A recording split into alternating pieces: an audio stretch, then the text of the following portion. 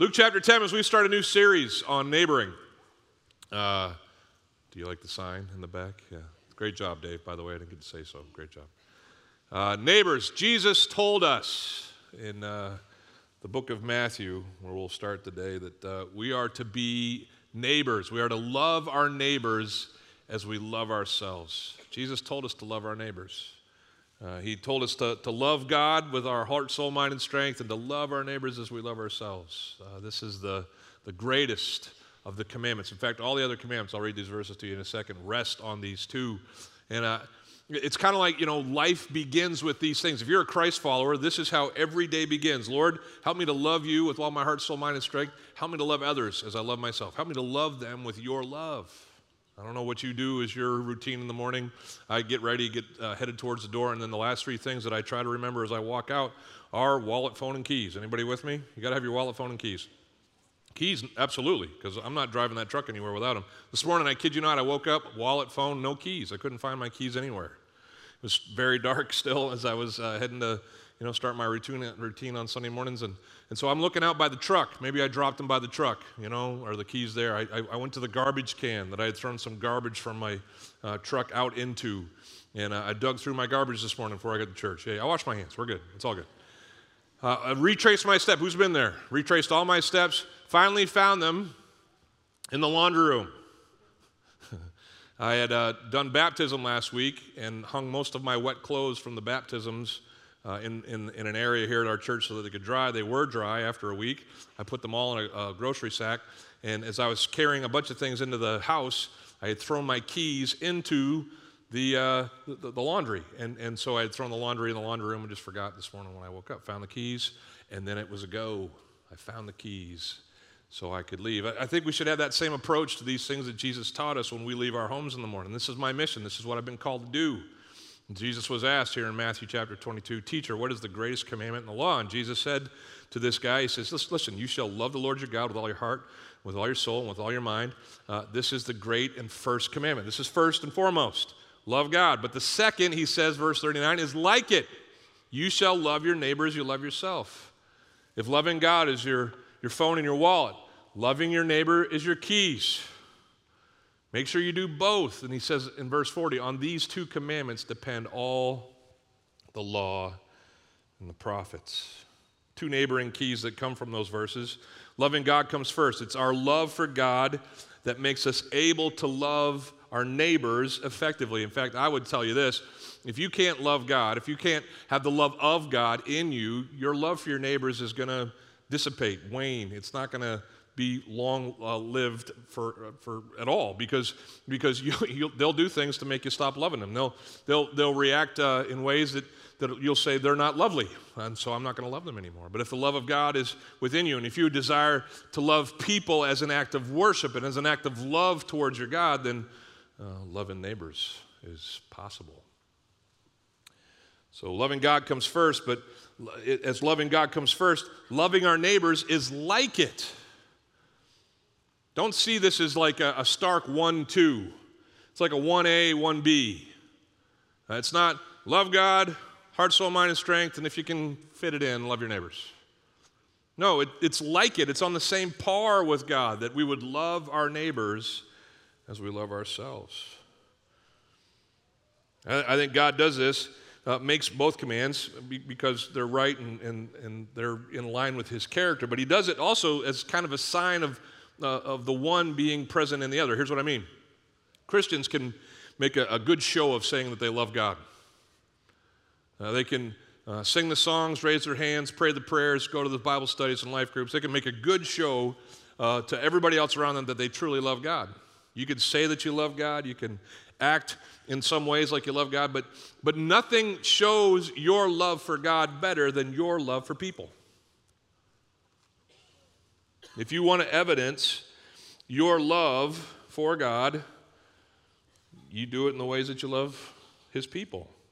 It's the same thing in marriage. I can say that I love Eleanor left and right, and I can tell everybody that asks me, yeah, I love my wife. I have for 28 years, and I can talk a good game, but it shows up in how I treat her. If you want to see my love for Eleanor, come to my house. In the front yard is a 35-foot 1954 Royal Mansion Spartan trailer. That's not there because I want it. In fact, I don't want it. But I love my wife. I golf, probably too much. There it is. That was my wife. But she lets me do it. And I think enjoys the fact that I enjoy that. And she does it not because she's particularly fond of golf or what it costs, but because she loves me. What we do reveals what we are. And if we say that we love God, it's going to show up in how we love his people. Jesus quoted this love others or love your neighbors as you love yourself from the law. He was speaking to a bunch of Jews here in Matthew chapter 22, and so he used a verse from their own book that they would know and tells them to love their neighbors as they love themselves. It's interesting, I think, to kind of see where the context of that verse comes from. If we go to Leviticus chapter 19, starting in verse 9, we kind of get, the Old Testament's version of what a neighbor looks like. I think it's informative for our discussion this morning.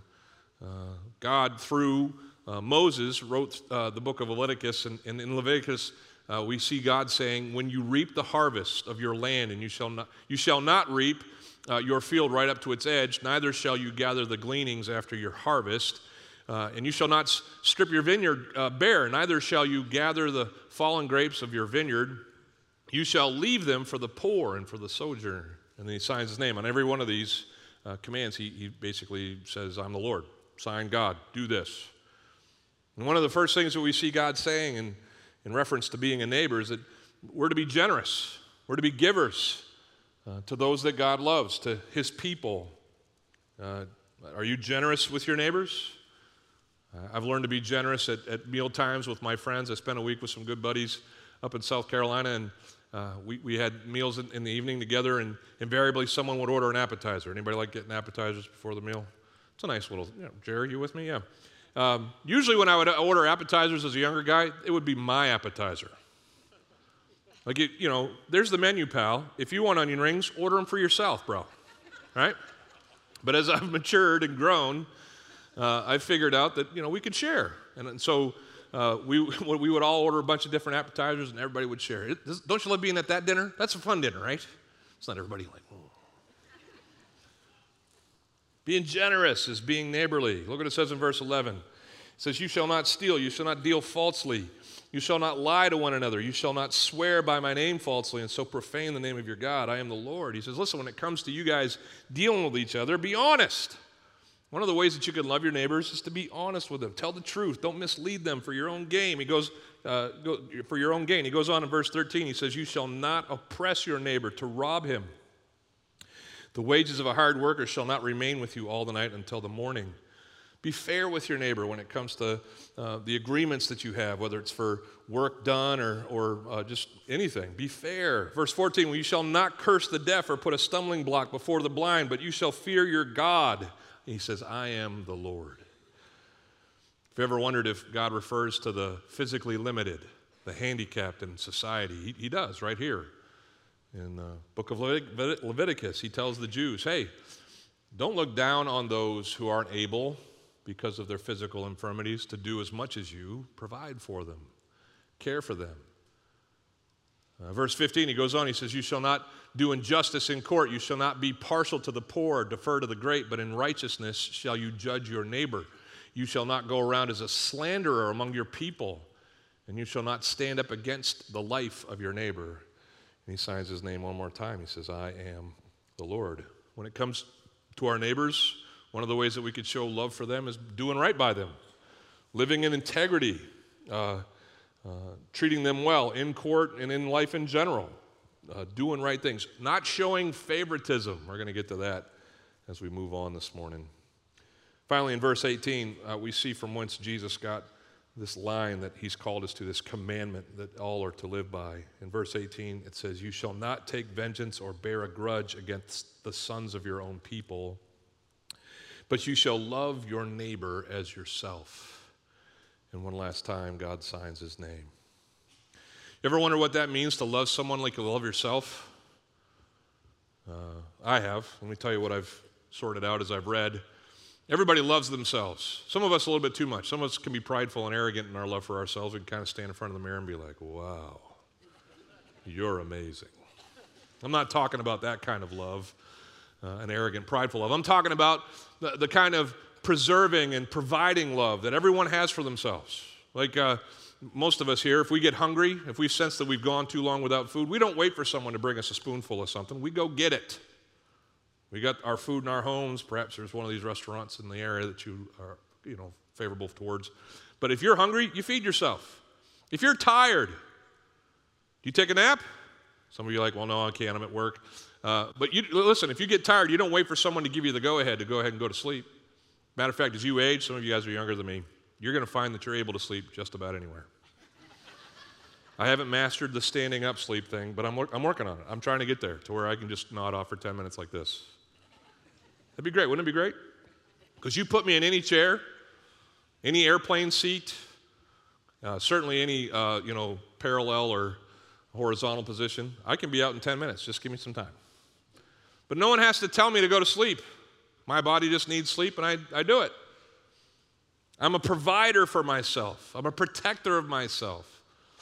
I give myself what I need so that I can have the life that I desire to have. And it's the same thing that God wants us to do. As we love others, we're to love them as we love ourselves. Jesus said it a different way. Do unto others as you would have done unto you, right? Be someone who treats others and loves others as you love yourself. Most of us would sit here today and we would say that we love the idea of loving our neighbor. Matter of fact, we'd sit through most sermons and we'd be like, yeah, Mark, that's a great idea. Someone should get on that. I agree in theory to just about everything that comes out of your mouth, Mark. That sounds like a good idea. But how many of us can say that we love our neighbor well? Maybe some of our neighbors are easy to love, right?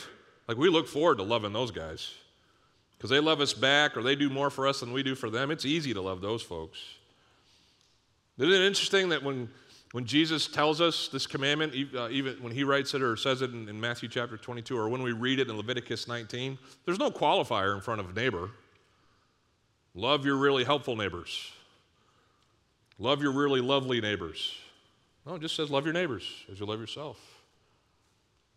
As we go through these next few weeks together talking about our neighbors, my prayer is that we will learn what it is to love our neighbors well. We will learn what it is to be true neighbors and to love them as we love ourselves. We can't go through a series like this without going to the text that talks the most about, I think, neighbors in the entirety of the New Testament. Jesus talks about what it is to be a neighbor in Luke chapter 10, verse 25, as he gives us the parable or the story of the Good Samaritan. Let me start reading there in verse 25. It says, behold, a lawyer stood up. They had apparently been sitting down as Jesus was teaching, and this lawyer wanted to be heard. And so in a crowd like this, like if one of you decided, enough of you, Mark, let me ask you a question. You would just shoot up, and don't do this, by the way, but because you will be removed. But no, that's not true. But in that environment, this guy just stood up and interrupted apparently Jesus' teaching and asked him this question. He wanted to put him to test. He asked this question in such a way that it would maybe reveal a chink in our Savior's armor, that our Savior would answer poorly, and then he could tweet out the response that Jesus gave, and followers would fall off all over the place. And this is the question he asked. He says, "Teacher, what shall I do to inherit eternal life?" It's a flawed question. He asks it from a very Jewish perspective because in the Jewish faith and in the Jewish religion, as with most of the religions of the world, us achieving eternal life comes from us doing the right things. Us doing enough of the right things to tip the balance of the scale towards our righteousness and us achieving eternal life. We know, or maybe we don't, if you're new to the Christ story, that's just not how it works. There's nothing that you and I could do to ever achieve eternal life. Our works, the Bible tells us, are like worthless rags when compared to the righteousness and holiness of a perfect God. That doesn't mean we don't try to honor God and strive to obey his commandments. But we shouldn't count on them as the thing that determines our eternal destiny. Now, we as Christians don't count on what we can do. We count on what has been done. We look to a Savior. His name is Jesus. He died on a cross, and he paid the price. He did the work for us, and we trust in him, in his name, to be saved. But he asks this question, what do I do? Teacher, what do I do to inherit eternal life? Jesus is so great when he's questioned here in the Bible. We see almost invariably he answers questions with questions. And so Jesus in verse 26 says to this guy, hey, you're a lawyer. What's written in the law? When we say lawyer here, we don't mean like Morgan & Morgan for the people. We're not talking about those kinds of lawyers. We're talking about experts in the law. And so he says, hey, you're learned, you're studied. What do you know about the law? What does the law say? How do you read it when it comes to answering your question? The lawyer says in verse 27, you shall love the Lord your God with all your heart, and with all your soul, and with all your strength, and with all your mind, and you shall love your neighbor as yourself. And maybe he's just like looking around, he's the only one standing. He's like, nailed it. Everybody see that? And Jesus says to him, verse 28, you have answered correctly. Do this, and you will live. Noticeably absent from Jesus' affirmation there is you will eternally live. I think he was careful to not double speak there. He says, but yeah, if you want a good life, if you want to live a life that would be honoring to God, yeah, love the Lord your God with all your heart, soul, mind, and strength, yeah, and then love others as you will love yourself. That's wallet, phone, keys. Way to go, bro. This would have been embarrassing for this lawyer. He had just asked a question that he knew the answer to. Like, why would he do that? Why, if you already knew the answer, just don't ask the question. He's been exposed. And so quickly, desiring, it says here in verse 29, to justify himself, he fires another question at our Savior. He says to Jesus, well, who is my neighbor? Who is my neighbor? It's a limiting question. He could have asked it this way, who isn't my neighbor? If you want me to love my neighbor as I love myself, define neighbor for me. Who do I have to love, and who can I skip out on when it comes to love? It's a very Jewish question. If you remember in Leviticus 19, it says, talked there about the sons of God, the family of God. It referred to neighbors as Jews themselves. And so already in his thinking, he thinks only the Jews, only the chosen ones of God are my true neighbors. But he's probably wondering, can I even shrink it down a little bit more? Because what about all those Jews who aren't really following God like they're supposed to? What about all those nominal Jews out there? Can we skip out on them? Now, in his mind, he's certainly not considering Gentiles, mongrel Jews like Samaritans. He's asking Jesus, okay, yeah, I'm supposed to love my neighbor, but who is my neighbor? Who gets my love, and who can I withhold my love from? Jesus doesn't answer with a question. He answers with a story, but he doesn't answer the question that the man asks. Instead, he answers this question. He answers the question, what does it take to be a true neighbor? Because he's going to go right past the whole limiting thing, who is my neighbor and who isn't. He's just going to say, you know what, let's not talk about that. Let's talk about you, bro. Instead of talking about the ones that you're going to either love or not, let's talk about you being the neighbor that you're supposed to be. And he tells the story of the Good Samaritan. What does it take to be a true neighbor? Jesus replied in verse 30, a man was going down from Jerusalem to Jericho. Whenever you read down from Jerusalem, don't think south, because we've been trained in maps and stuff like that. We think down is south. Down from Jerusalem is just elevation. You could go down north, down east, down west. Jerusalem was a city situated amongst 7 high hills. The Temple Mount was one of them. And if you were leaving Jerusalem and the temple, you were going down no matter what direction you went. Jerusalem's here. Jericho is down here in the southeast part of Israel. It's about 13 miles from Jerusalem to Jericho. And so this man is leaving Jerusalem and going down southeast to Jericho. This road was notorious for being the bad side of town. Bad things happened on this road. You would not normally travel it alone. You would go in packs for safety. But for the purposes of the story, this man leaves Jerusalem, heads to Jericho by himself, and he falls amongst robbers. And those robbers stripped him down. They beat him, and they departed, taking all that he had, and they left him for dead. He was half dead.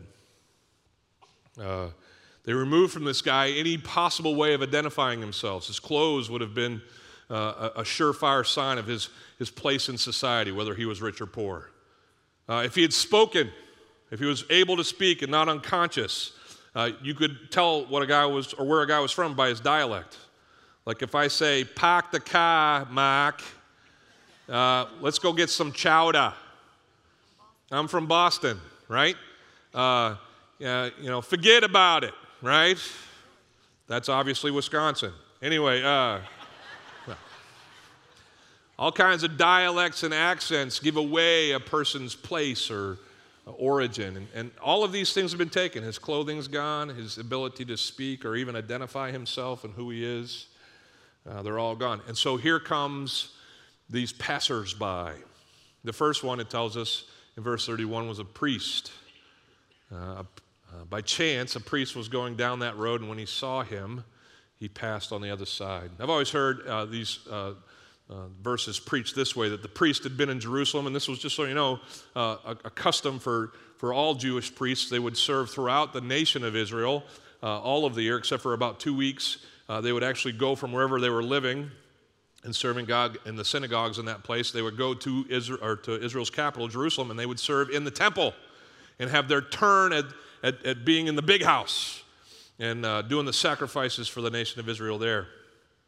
As this guy was leaving, then this is how it was always preached to me. He had been there for 2 weeks. He had become, ritually and ceremonially purified in his work there, and so he, seeing a seemingly dead man, did not want to lose his ceremonial purity, and so he just kind of walked around him. I was reading a book this week, and the guy says, "Well, it doesn't say that in the text. That's what we just always assumed." And I like this guy. He says, "What if this priest was just a jerk? Like, what if he was just a selfish, uninterested, uncaring jerk? He wouldn't be the first priest or pastor to be that way. I mean, he carries the title, he preaches the messages, he knows the truth, but he wouldn't be the first one to have all of that and still not live it out. What if he was just a jerk?" Thought that was interesting. Second guy comes along, and he's a Levite. Well, what's the difference between a Levite and a priest? Well, they're both from the tribe of Levi. Only Levites could be priests, but not every Levite was a priest. Some of them never ascended to that level of leadership, and so some of them kind of took secondary jobs in the priesthood. And Levites were kind of the masters or the handlers of the temple liturgy. They oversaw temple services. They took care of the details so that the priests could handle the sacrifices and the reading of the scrolls and things like that. They were the behind-the-scenes people. I'm so grateful for the many, many people who make our church run behind the scenes. That's what this person was like. As a Levite, he came to the same place, it tells us in verse 32, and he saw him, and he as well passed by on the other side. It's a little different, though. The priest just kind of made the wide arc, all right? The Levite in the Greek basically comes up to the dude and bends over. And he looks at him, close enough to examine him. Some scholars think he was just checking to see if the guy was breathing. And upon seeing that maybe the guy was breathing, he says, "Okay, cool. Not dead, I don't need to get involved. Someone else will help." Ever had that mentality when it came to your neighbor? I think dads are notorious for this. Kids are out playing on the swing set. One of them falls off. They come in. "My arm! Is it broke?" "I don't think so." "Get back out there." Anybody ever had their dad tell them that? "Little dirt don't hurt." My mom used to say this to me. "Mom, my arm hurts." "Well, I'll punch you in the other arm. You'll forget all about it." She was merciful. In either case, both of these men passed by. Now, here's where this kind of comes into our modern day world. There was a thing in the day that Jesus is telling the story that was a part of idioms or stories that would be told. It was the rule of three. Now, we do it when we tell jokes. Anybody ever told a joke that starts like this? A priest, a pastor, and then somebody else go into a bar. Anybody ever tell something like this? It's always three guys. It's never seven. That's too long. It's too long a joke. You need three. You need two guys to kind of be the setup, and then the last guy is the punchline. Same thing in stories back in this day, the rule of three. All of the Jews listening to this story would be expecting the third guy to be the one that stops. And here's who they would be expecting in the story. Certainly the uppity priest would not be expected to stoop so low as to help this, beaten stranger. Even the Levite couldn't be bothered. But here comes the hero, they expect. Joe average Jew. Anyway. He's going to come in and he's going to save the day. He's going to be the guy, the normal, just everyday, average guy who comes in and meets the needs of this beaten stranger. But that's not what Jesus does. If you've read the story, that's not who comes, right? And Jesus immediately surprises his listeners. And he teaches us a very important principle in doing so. He teaches us that true neighbors love people that don't love them back. True neighbors love people regardless. They love people that don't love them back. Because here's what Jesus does. He says in verse 33, but a Samaritan. Everybody in the room would have been like, who? Excuse me? That's dumb. A Samaritan. That's Wayne's World. It's a stupid movie. Anyway, a Samaritan, as he journeyed, came to where he was, and when he saw him, he had compassion. That word compassion there is something that we kind of just skip over and think, okay, it's just Jesus bridging the story into the action that the Samaritan takes. But it's not just him, being like semi-stirred and, and tending to the needs of this guy. It actually speaks to the condition of his heart. He was desirous in helping this guy. He was moved by the guy's plight. And he just couldn't pass by. I think a lot of times when people read the Bible, they do things or think of things in terms of compulsion. I got to do this. It's what the law says. It's what the Bible says. I got to do this. But their heart never catches up with their hands or their heads. And here, the Good Samaritan's heart is triggered. And he, in love, in compassion, acts on behalf of the man in need. He threw a Samaritan into the story. Samaritans were enemies of the Jews. Samaritans were so reviled that just a few chapters before this, in chapter 9 of the book of Luke, Jesus had been traveling through Samaria, which Jews did not do. Anybody remember the story of the woman at the well? Remember the discomfort that the disciples had that Jesus was talking to a Samaritan woman? Remember the Samaritan woman being like, why are you talking to me? That's because these two groups of people were completely opposed to each other. They didn't mix. They hated each other. The Jews had been taught by their rabbis that to eat the bread of the Samaritans was to eat the swine's flesh. And if you know anything about Jews, bacon is out of bounds. But if you ate the food that the Samaritan offered you, it'd be just like you defiling yourself with the flesh of a pig. They were taught to pray against the Samaritans. Jews were told to say this when they prayed: do not remember the Samaritans in the resurrection. How about that for a curse prayer, right? God, just don't even let them in. I don't want to spend eternity with those dirty Samaritans. Don't let them in. So Jesus takes an enemy of the man in need and he makes him the hero, the savior, the neighbor. And his inference, don't miss it, is that Jews, given the same opportunity, should do what? They should care for the Samaritans if the Samaritans were found in the same situation. This rocked their worlds. In our day and age, it'd be like a staunch left-wing liberal coming to the aid of an angry right-wing conservative. Nancy Pelosi bailing out Donald Trump. During the 1940s, this would be like Anne Frank coming to the aid of Adolf Hitler. In the 1800s in our nation, it would have been like a slave, an African slave, coming to the aid of his owner. It just wouldn't have been done. Culturally, unexpected. Jesus erased the lines that neighbors might have had. The lawyer who had asked him the question, who's my neighbor? Jesus says, the very worst of men is your neighbor. the ones that you wouldn't have any dealings with. He's your neighbor. We need to move past hurts from previous interactions, forgive those who've offended us. We need to refuse to act in prejudice, which all prejudice is prejudging. And we need to see people as God sees people and love them as he loves them. Jesus taught in Matthew chapter 5 a little bit more about this. He says, you have heard that it was said, you shall love your enemy and hate your neighbor. Rabbis in those days had taken Leviticus 19, love your neighbor, all right, as you love yourself, and they had added to it what they had mathematically deduced to be the opposite. If you're going to love your neighbor, make sure you hate your enemy. And they had taught that as truth. Jesus, throughout the entire Sermon on the Mount, had taken these false truths that had become customary, and he was flipping them back to where they were supposed to be.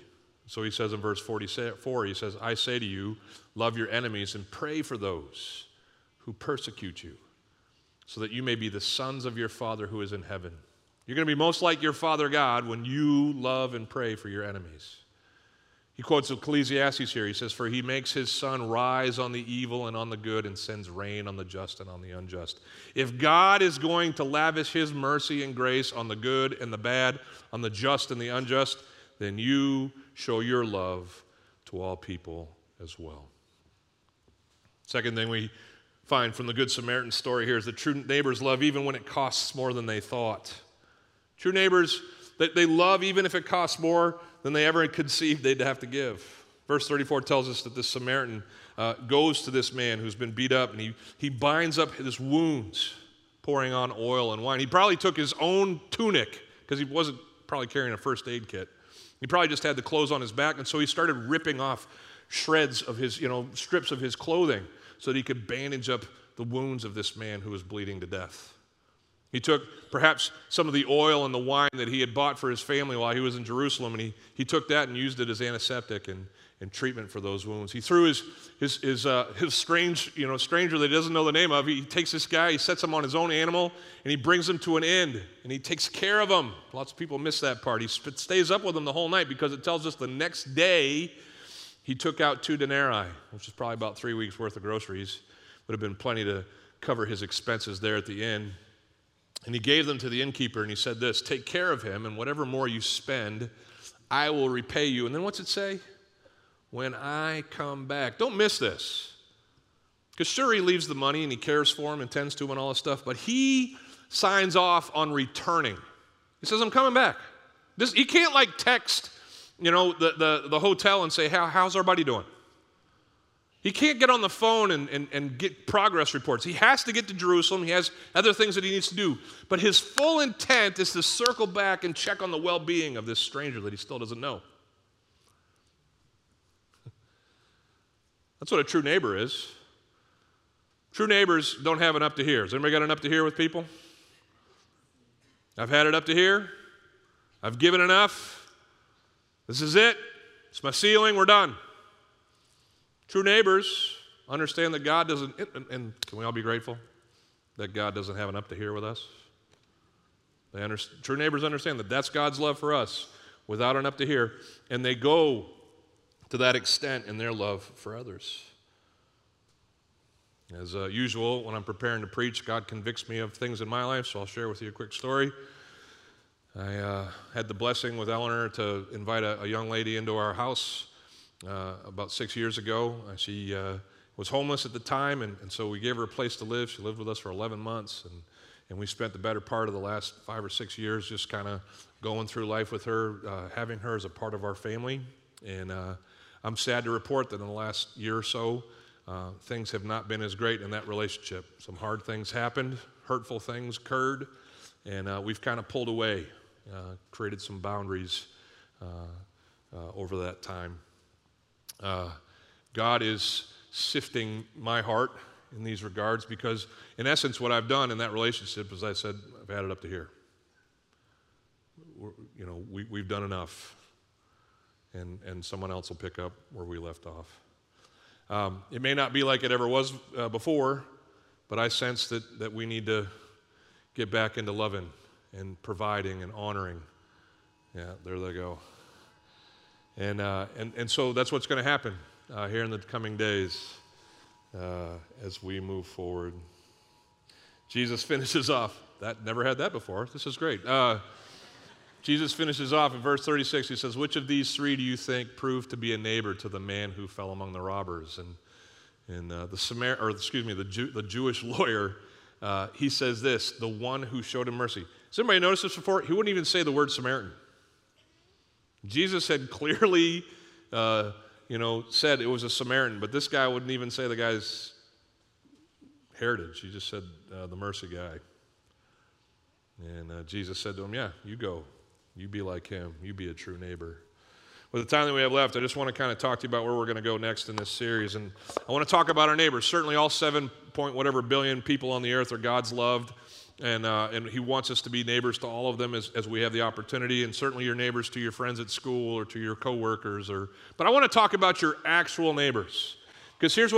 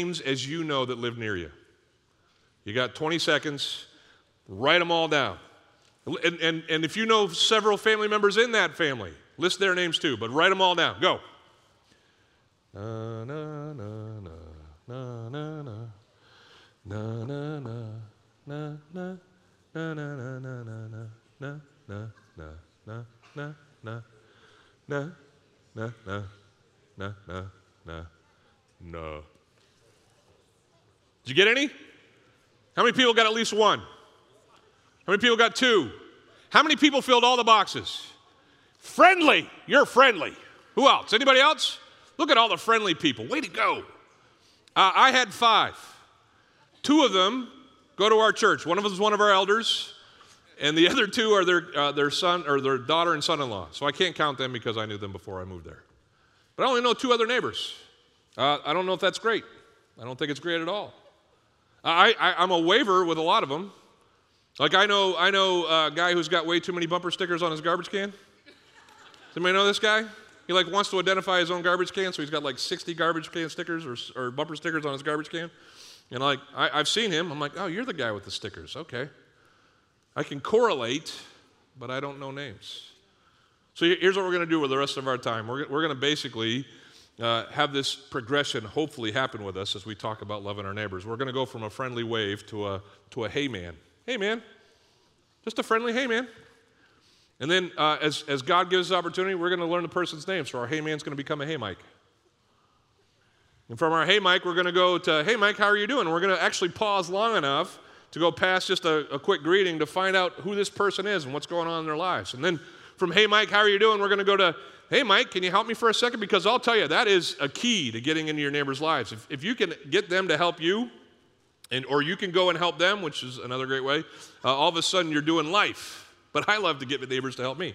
I was out by the front of our property cutting down some limbs, and I had this little 3.5-inch rotary saw. It's kind of like one of those ones that you get with a drill when you buy a drill set or something like that. And I was cutting down these, 2 and 3 inch long, or thick branches, and it was taking me forever. No kidding, right?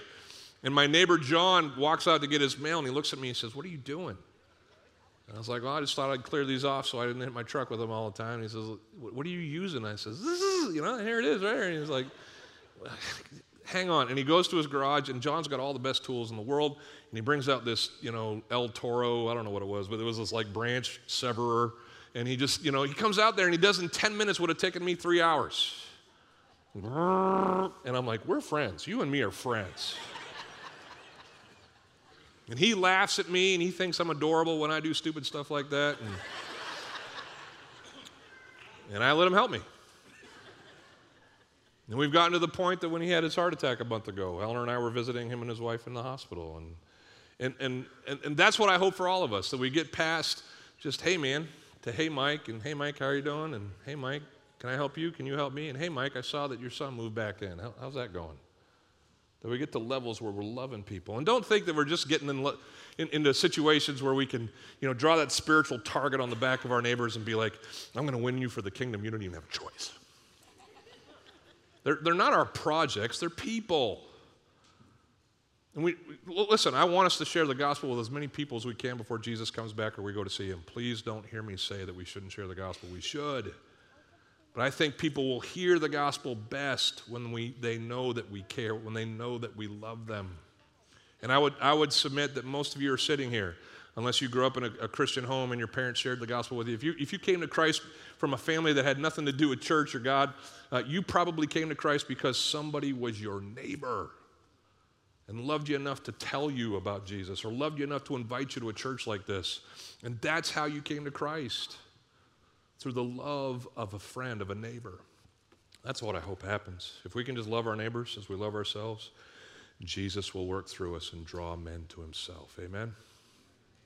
So may you and I, as we go through this series, as we talk even about a hashtag here, I'll throw out a hashtag, we'll talk more about it next week, hashtag #Be1Brandon. We're going to label all of our neighboring experiences with that hashtag. But as we seek to love our neighbors as we love ourselves, we'll pray that God shows himself to them because we have loved them. Let's pray for that right now. God, thanks so much for a chance to honor you in life. And as we walk through this next few weeks talking about being the best neighbors that we can be, about being true neighbors, neighbors who love regardless of whether or not we're loved back, or neighbors who love extravagantly and have no care for the cost that it bears on us. Help us to do it, Lord, not out of compulsion, but out of compassion. Help us to love you as our first rule and our first commandment, but to show it, our love for you, as we love others. Use us in this community to make a difference for your kingdom.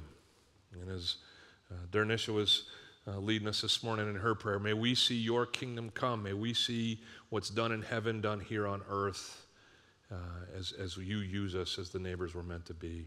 I pray all this in Jesus' name. Everybody said with me? Amen.